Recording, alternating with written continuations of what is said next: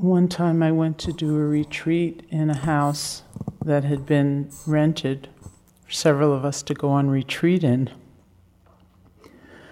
And when I moved into my bedroom, I noticed that a cartoon had been left for me on the desk.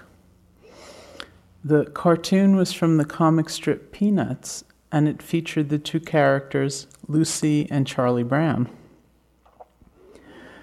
In the first frame, Lucy is saying to Charlie Brown, "Discouraged again, eh, Charlie Brown? You know what your trouble is? The whole trouble with you is that you're you." Then in the next frame, Charlie Brown says in response, "Well, what in the world can I do about it?" Then in the third and final frame, Lucy responds to him by saying, "I don't pretend to be able to give advice, I merely point out the trouble." And somehow, whenever I was doing walking meditation in this room, I would walk by this desk and find my eye just stray to the cartoon and see it. The trouble with you is that you're you. And then I'd go back to doing my walking. So I want to talk tonight about that and about the ability or the quality of finding some trust and some faith within ourselves. Mostly in terms of our conditioning or either our personal or psychological or cultural conditioning or our training. We do tend to feel that the whole trouble with us is that we're us. The whole trouble with me is that I'm me. And yet, we're also taught that some feeling of confidence or faith or trust is fundamental to this endeavor, to this practice. I can remember when I was first in Burma about to practice intensive metta. And that was a very new practice for me in terms of a systematic, intensive focus on it, even though I had been doing Vipassana practice for many years. The very first day when U Pandita called me into his room to give me my initial instructions in doing metta, the first thing he said to me was, "Do you think you're going to succeed at doing this practice?" And my heart just sank. I thought, oh no, it's a trap. He's looking for conceit, he's looking for pride, he's looking for arrogance. So I said to him, "Well, I don't know. Maybe I will, maybe I won't. I'm not really sure I can, but I'll try." And he looked at me and just sort of shook his head dolefully and said, "Everything you do, you should do knowing that you can succeed in doing it. That's the basis for your practice. That's the launching of your confidence. That's what you need. It isn't that state of arrogance or conceit or pride, but rather it's a very heartful courage that he was talking about. It's the recognition of our innate abilities, and in that sense it's not at all personal. It's quite impersonal, it's shared, it's universal. It's like the recognition of the truth of our basic nature. When we talk about having some sense of confidence or faith in ourselves, it doesn't mean that we're encouraging a state of believing fully in the content of all of the passing thoughts that come and go in our minds. We do tend to have a lot of identification with these thoughts. We think that these thoughts are basically who we are. It's difficult enough not to identify with the body, but it's certainly much more difficult not to identify with the mind. But just imagine what this room would look like if even 3 or 4 people for a single hour's meditation followed every thought that came into their minds.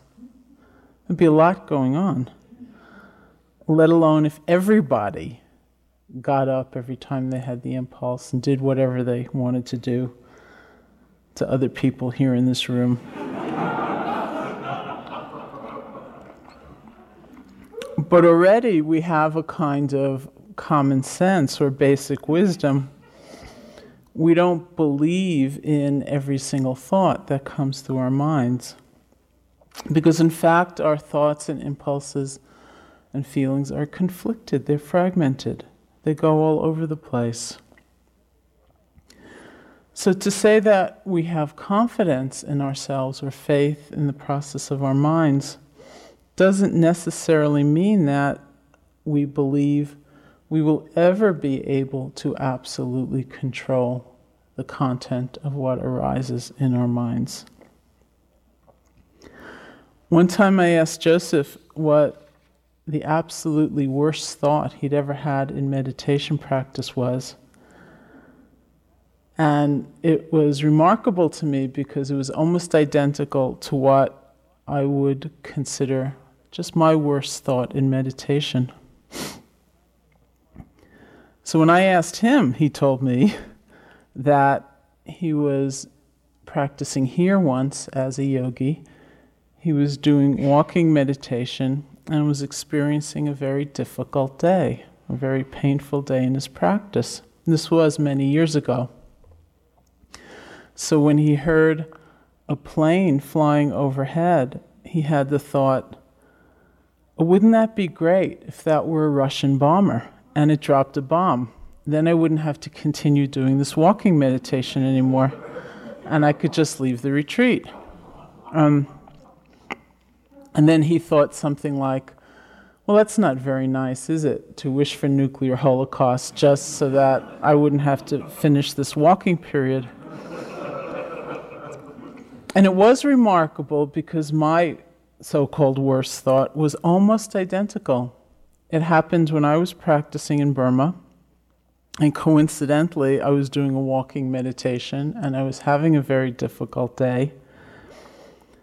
And the country of Burma, as well as being this wonderful haven that has supported us so beautifully in our practice, is also a military dictatorship, and it's a country of some political struggle. So I was walking along, having a difficult time, and I began thinking, this is a country of potentially great civil unrest. Wouldn't it be fantastic if there were a revolution? And I could just see the rioting going on in the streets in my mind, and are having to evacuate to the American embassy so that it could be airlifted out of the country and I could be gone. I wouldn't have to keep doing it. But this is it, and I said something similar to myself. Well, that's not very nice, just to wish for an entire country's upheaval for the sake of my release from doing this walking practice. But really we see that all of our thoughts and our feelings are quite conditioned. They're insubstantial. They arise due to the combination of conditions. They're impermanent, they're fleeting, and they do not arise according to our will or whim or wish. They're outside of our control. And because of that, it's not in the content of these changing thoughts and feelings that we find a refuge. I've seen so many people over so many years express a kind of despair because the same kinds of thoughts are arising in their minds, or thoughts are arising in their minds which they think should not be happening anymore. But really, that is not the point of the practice. When we say we have confidence or trust, the quality that will allow us to have ardency and courage not to withhold ourselves in our practice, we're not talking about trusting fleeting things that will always remain outside of our control. We're talking about things like having trust in the very nature of awareness, having trust in our innate ability to be mindful and to be aware. Once again, the teaching is founded on the idea that how we relate to what is happening is all important. What is happening is arising outside of our control. The most important thing of all is our view, it's our understanding, it's how we relate to what's going on. When things are difficult, we don't have to give in to an overwhelming anxiety. We don't have to feel defeated. We don't have to feel depressed. We don't have to feel apathetic. When things are wonderful, we don't have to get attached. We don't have to believe that this is something we can keep or this is something we can claim as ours. Everything is arising due to conditions. And no matter what is happening, our awareness of it can be open, it can be spacious, and it can be free. One time when I was in India, I went to see a certain teacher. And when I was with him, I had a nice time with him, and I had kind of an insight into the interconnection of all things, which I described to the teacher. His first comment to me was, "Well, now you'll never feel fear again." And I thought, yeah, right. And I don't think it was 10 minutes later that I was out on the streets of India and something happened and I got quite afraid. But it was different. It really was different in some way. And so what we learn is that we have the strength and the ability to be with everything. Trungpa Rinpoche once said, "Acknowledging fear is not cause for depression or discouragement. Because we possess such fear, we also are potentially entitled to experience fearlessness. True fearlessness is not the reduction of fear, but going beyond fear." When we say going beyond, we actually mean seeing through. It's like seeing the transparency, cutting through the seeming solidity, seeing the ephemeral nature of the fear, the insubstantiality of it. We can do that when our perspective is quite big, when the spaciousness of our hearts is quite large. Then we're experiencing whatever is happening with a quality of awareness that's open, that's accepting, that's relating to what's happening moment by moment. And this is a crucial understanding, that we experience whatever's happening right here and now without any contrivance, without any predetermination, and we experience it moment by moment. That's all we ever can do. The Buddha once described 4 kinds of meditators. And this isn't a lifetime designation where you can sort of find your slot and where you belong, but it's something that at any given time you may relate to one of the four much more strongly than some of the others. He described people who, in practice, experienced a lot of difficulty, maybe a lot of pain in the body, painful feelings arising, difficult, unpleasant mind states, a lot of hindrances, and these people progress very quickly.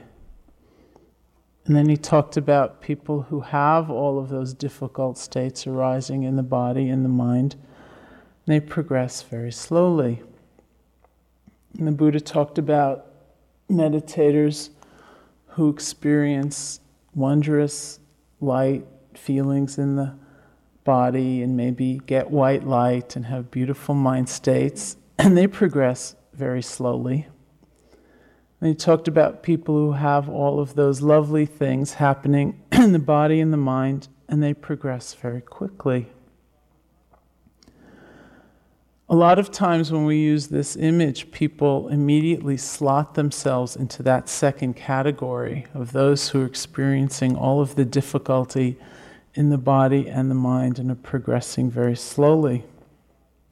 But it doesn't have to be that way. And any single moment is a complete radical reorientation of that. Because no matter what is happening, the whole idea of progress, if it can be held at all, is held in the nature of how we're relating to what's happening. That's really everything. If fear is arising in a very tight, clenched, judgmental, unhappy space, then certainly it's quite an overwhelming feeling.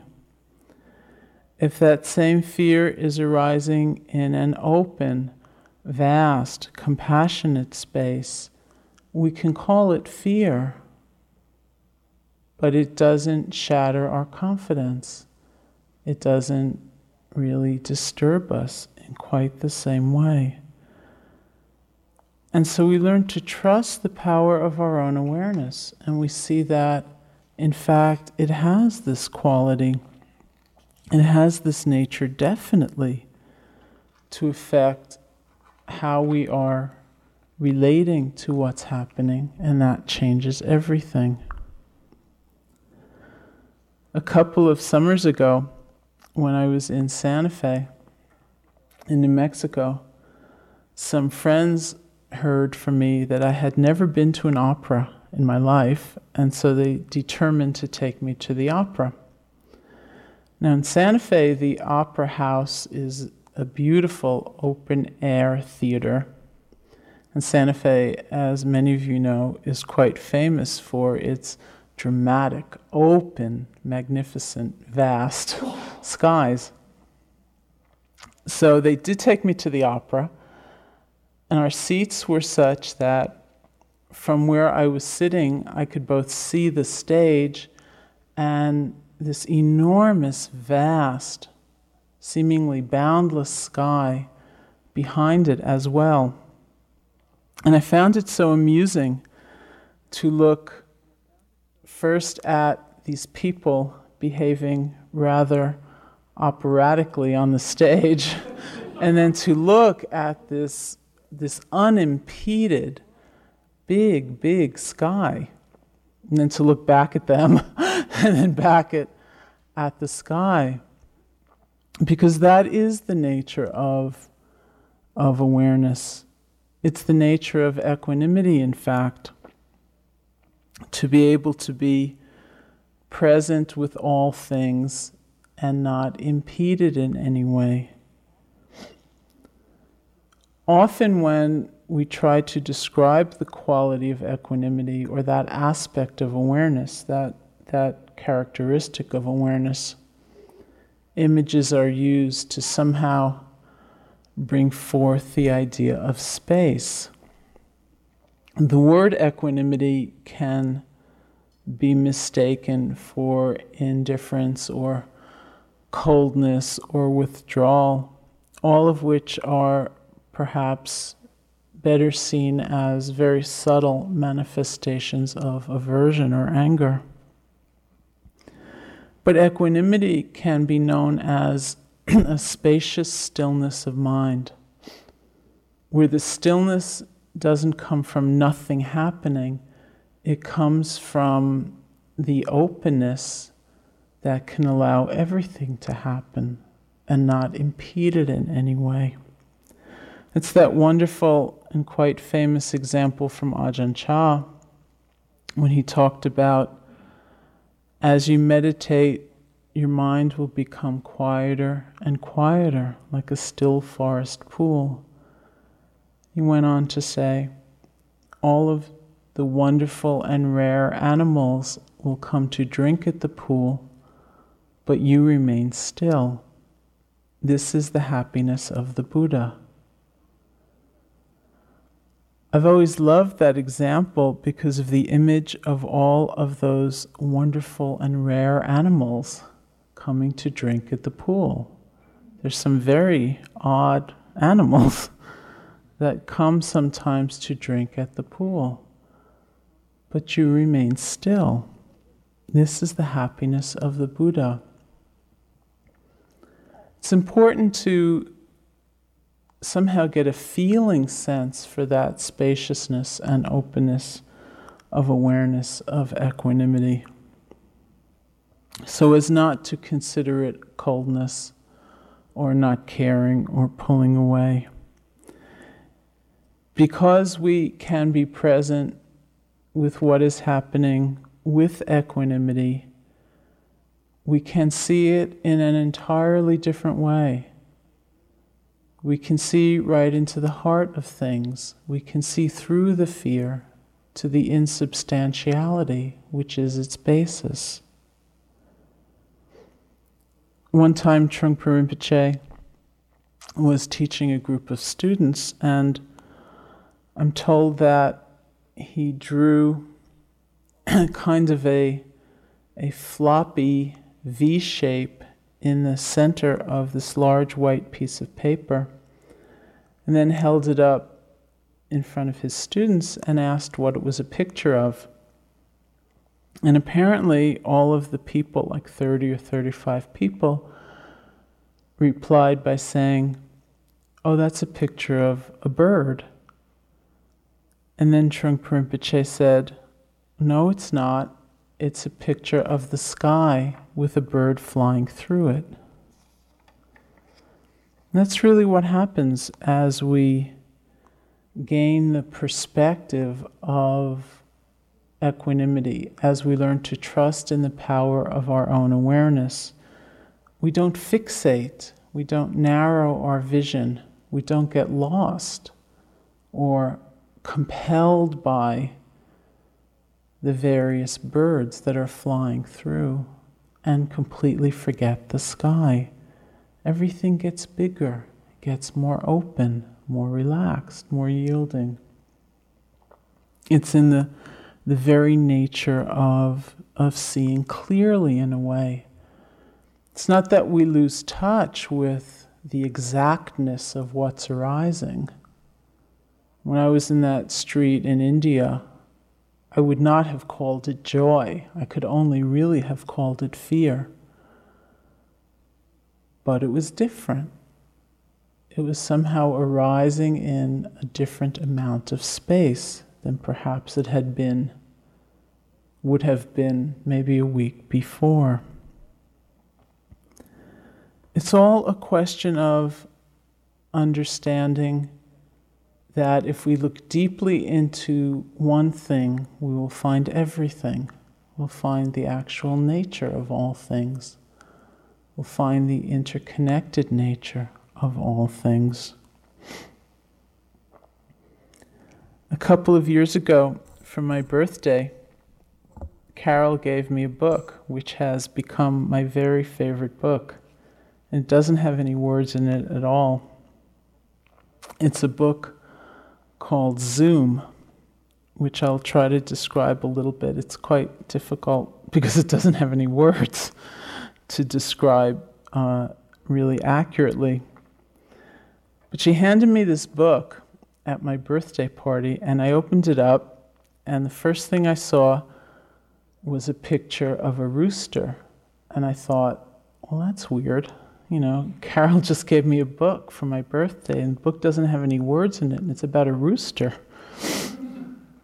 And then I turned the page, and what I saw was children looking through a window at the rooster. Then I turned the page, and I saw that very house that the children were in, I saw that from the extreme other end. Could just barely see the children at the other end. And then I turned the page, and I saw that there was a child's hand moving houses around in a sandbox, so that I realized everything I had been seeing before, the rooster and the children and the house, was really just a set of toys. So I thought, okay, it's a book about some children, and they're playing in this sandbox with these toys. And I turn the page, and there's a larger view of this little girl playing with her toys. And then you see that whole scene of the child and the sandbox and all of the toys is really on the cover of a book, and that the boy who's holding the book is on an ocean liner. So I said, okay, it's a story about a boy who's on an ocean liner, and he's reading a book, and the cover of the book happens to have the rooster and the children and all those things. And I said, okay, now I've got it. And then you turn the page a few times, and there's a shot of the entire ocean liner, which turns out to be a billboard on a bus. I thought, okay, story about a bus.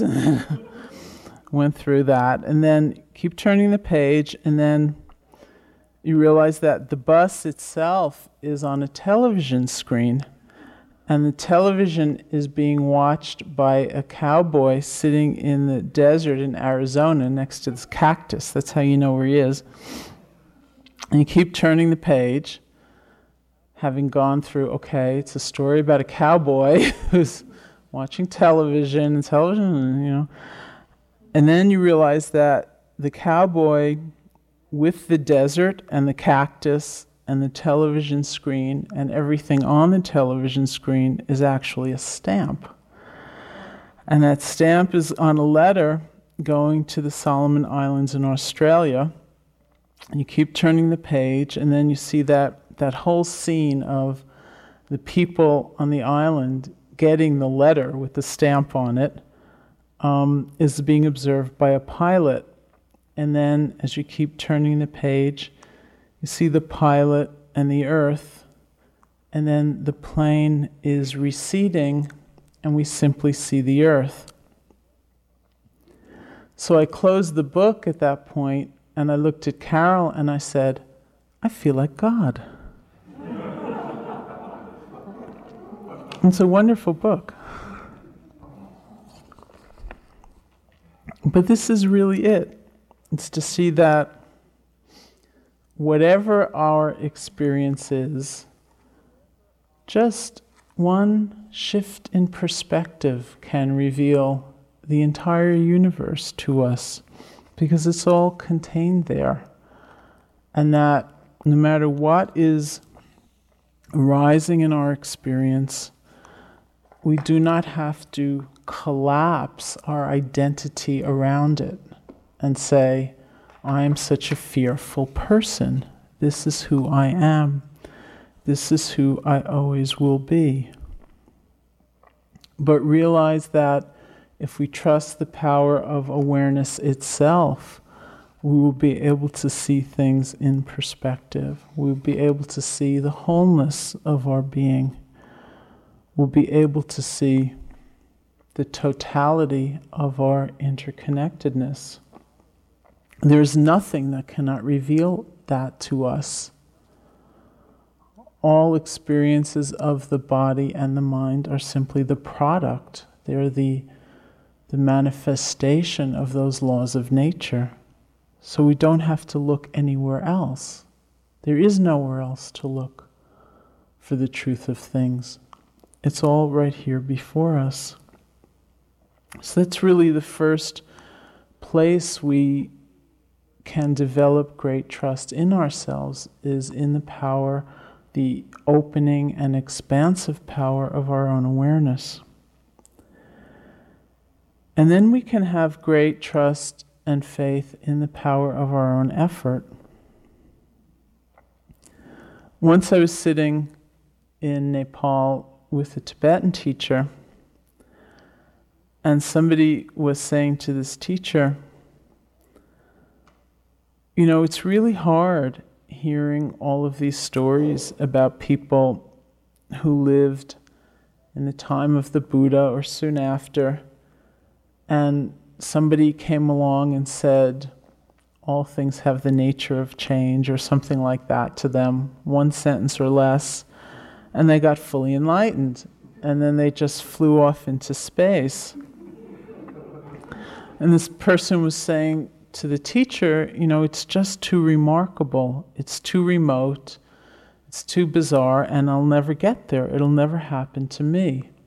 I just have huge doubts about my own capacity in practice. And what the teacher said in response was very striking to me.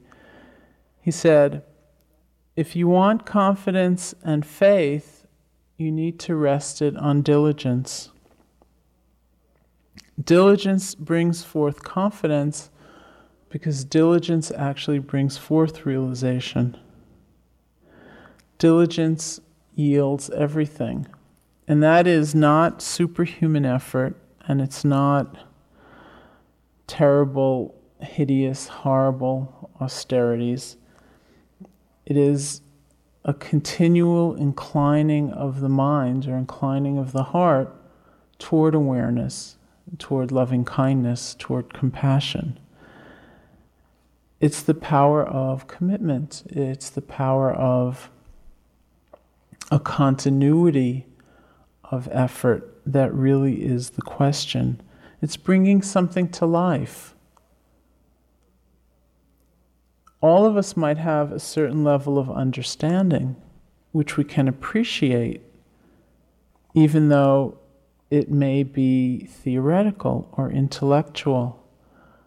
But when we bring it to life, it's a very different level of actualization. When I went to India in 1970, I had been a college student in Buffalo, and I had studied a little bit of Asian philosophy. I'd studied some Buddhism in college. I'd written term papers on karma and the middle way and things like that. And I thought I had a certain level of understanding of the teaching, even quite a good level of understanding of the teaching. And then when I got to my first meditation retreat, and I was sitting there, and I was looking at my knee pain, I realized that I didn't have a clue what those teachings were about when I was sitting in Buffalo, New York. Because it isn't just a question of having an abstract appreciation of equanimity and awareness and being able to look at painful sensation and see their impermanent nature. It really is a question of what happens when it's your knee pain. That's the point. And so really the transformative quality of diligence is the ability to bring to life all of the teachings. And it's separate from having a certain accomplishment. What will happen in our practice is something that we really cannot control.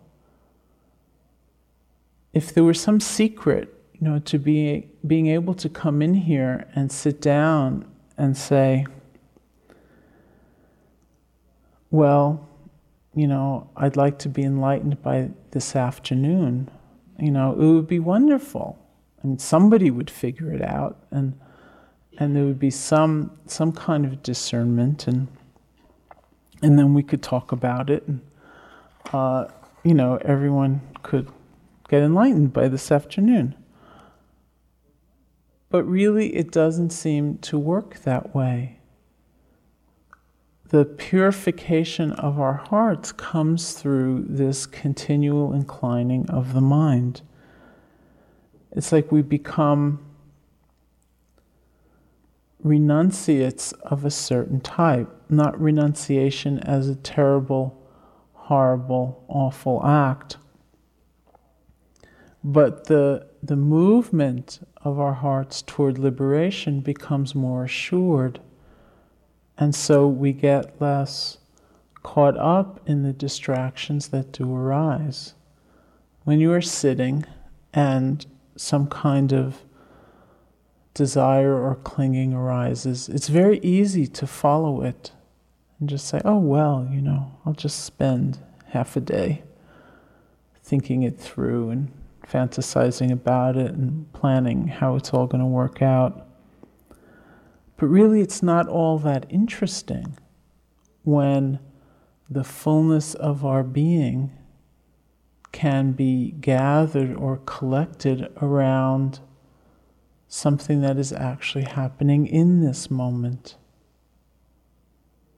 So we incline the mind. It's the preciousness or it's the power of our effort that we can trust.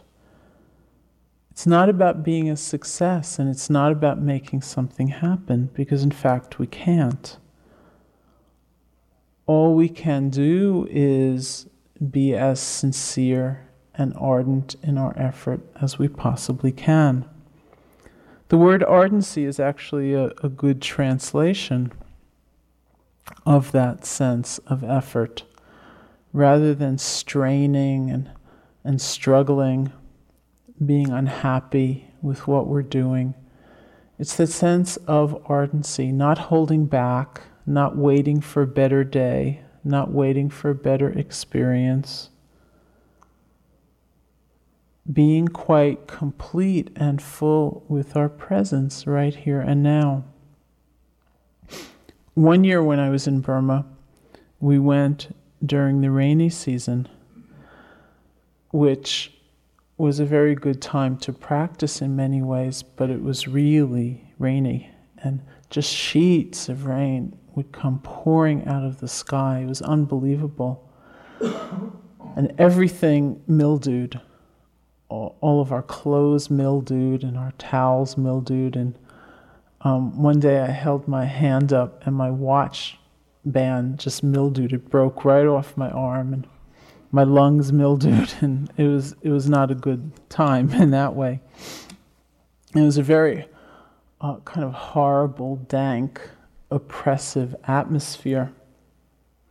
And one day, U Pandita gave a talk, and he said, when we're completely lost in certain mind states, then our internal environment is a little bit like the external environment in the rainy season in Burma.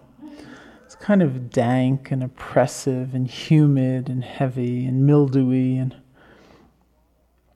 he said the quality that cleans it out is ardency. It's like a fire that we light in that atmosphere. And all of that oppressiveness, it just lifts. Things get clear. They get clarified, they get opened in that way. The quality of effort is really very important. And we tend to measure what's going on for ourselves or our imagination of what's going on for others by measuring as best we can certain experiences. One time I went to see a Tibetan teacher, and I described something that had happened in my practice. That was actually a dukkha kind of experience, but I was very proud of it because I know that those were good things to have. And so I described it to him in that way. And he said something like, well, how long did it last? And I said, maybe 45 minutes. And he told me the story about a great Tibetan Lama of long ago who'd been in that mind state for 18 years or 20 years or something like that. It was very funny. Just to point out that, not to diminish the importance of my experience, but that clinging to it as an experience was worthless. Because it was something that came and it went. And anything we cling to that is impermanent will cause suffering. Rather than looking at experience as some criteria for our progress, we look at the nature of our effort, the compassionate nature of it, the open nature of it, the continuous nature of it. How much are we really inclining the mind toward awareness, toward loving kindness? That's really the whole point. One of those very simple examples that the Buddha used, that I use a lot, is when he talked about the mind being filled with qualities like mindfulness or loving kindness moment by moment, just the way a bucket will be filled with water drop by drop. And as soon as I heard that example, although it's very simple, I just loved it. Because as soon as I heard it, I saw myself standing by that bucket doing one of two things. One was standing there lost in a delighted fantasy about how wonderful it was going to feel when that bucket was filled. And I wouldn't bother to add that next drop. I would just stand there and think, oh, it's going to be really great to be completely enlightened, and who should I tell first? And, will they all know without my saying a word? But I wouldn't have the patience and the humility just to add that next drop. Or else I could see myself standing by the bucket and looking inside and getting really morose and saying, it's really empty, It's going to take a very long time to fill this. And once again, not having the patience and just the humility to add the very next drop. Not to take that moment's opportunity to be mindful, to have metta, whatever it was. And so it became an extremely important image for me in my practice. Just do it now. Now is a moment that we can add a drop, and that's what we need to do. And then in relation to what I was just saying, as time has gone on and I've used that image more and more, I see all ways of extending it so that I know we can stand by the bucket and kind of peer over and look into other people's buckets and try to see how well we're doing in comparison to them. But it doesn't work quite that way because all we can see are the real or imagined experiences of somebody, not really how mindful somebody is about them. And so we get lost. The last time I used the example, somebody said to me, can you develop a leak in your bucket? And all I can say is no. That's the confidence that we have, and that's the faith that we have. That we begin to see that our effort is in itself the purification. It's the point of the path. It's not leading to something. It's the very openness and the willingness to keep going and the patience and the care that is in the effort. That is what is the transformative quality of the path.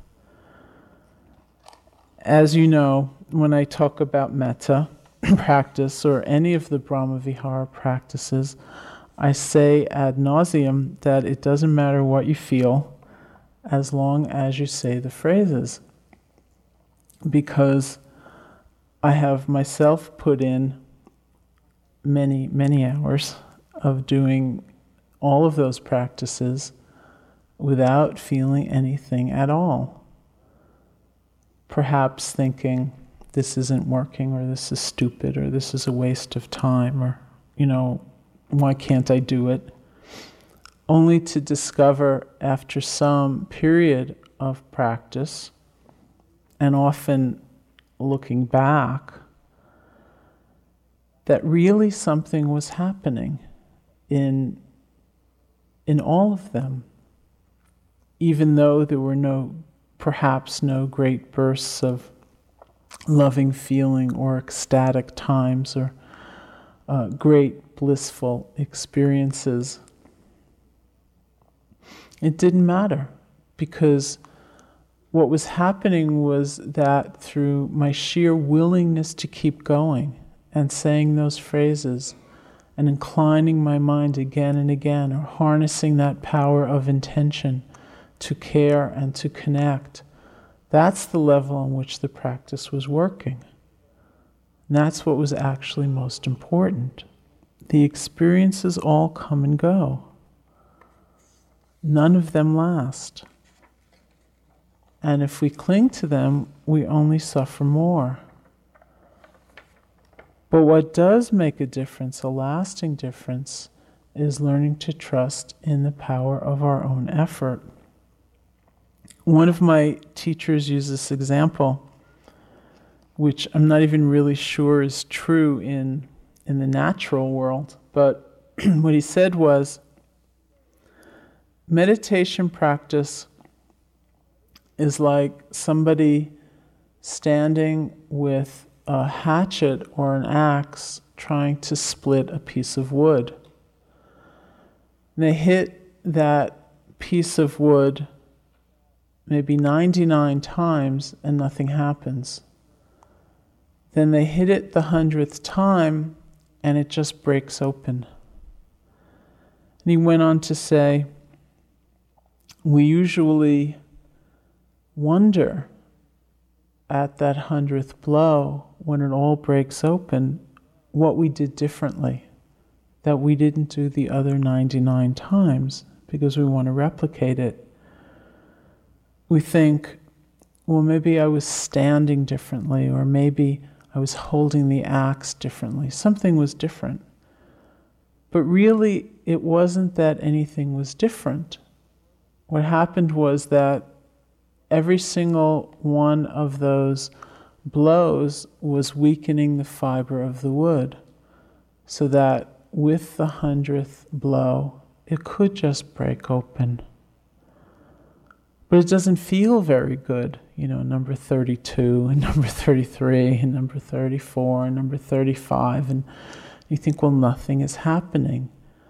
But everything is happening that needs to happen. All the conditions are being put in place, so that when it is time, that 100th blow can just break everything open. And that opening has some of the feeling of grace to it, because it's not only that each blow is weakening the fiber of the wood, it's also that we're still standing there and we're still hitting it, even when it doesn't feel very good. So that opening is really the product of our willingness to keep going, and our endeavor, and our sense of humor, and our acceptance, and our patience, and our care as we go through it step by step. That's what really is the ground, or the causal agent of that opening. It is our effort. Our effort really is everything.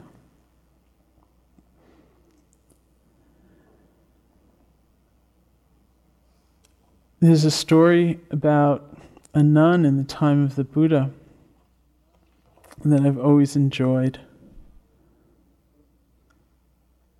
because it displays a little bit of the sense of needing to have trust in ourselves, even if others have lost trust in us or have lost faith in our capacity. It's the story of a nun named Chitta, who was very, very elderly when she entered the order and began her meditation practice. And she was so very old that a lot of the other nuns and the monks would say to her, you know, you're really old. You should just relax and don't try to practice very much. Just have a nice sort of nun-like vacation for the rest of your life. And don't really practice with ardency because you're just too old. But she had a tremendous sense of motivation and desire for freedom, or inclination for freedom.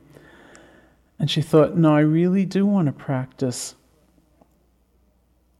So despite all of what everyone was telling her, one day she decided to walk up a mountain. And she said to herself, at the end of this day, either the hindrances will have died or I will have died. And she walked up the mountain, meditated very ardently, and as these stories always end so happily, she did become fully enlightened. It said that she then walked down the mountain, and the whole community gathered around her and said, you look really good. Like, what happened to you? But it's that inner fire, which of course needs to be balanced. It needs to be wise. It needs to be wisely applied. But it's something that we also learn to trust. We learn to rely on and allow a million different experiences to come and go as they will. And simply take refuge in the power of our awareness and in the power of our own effort. So let's sit together for a few minutes.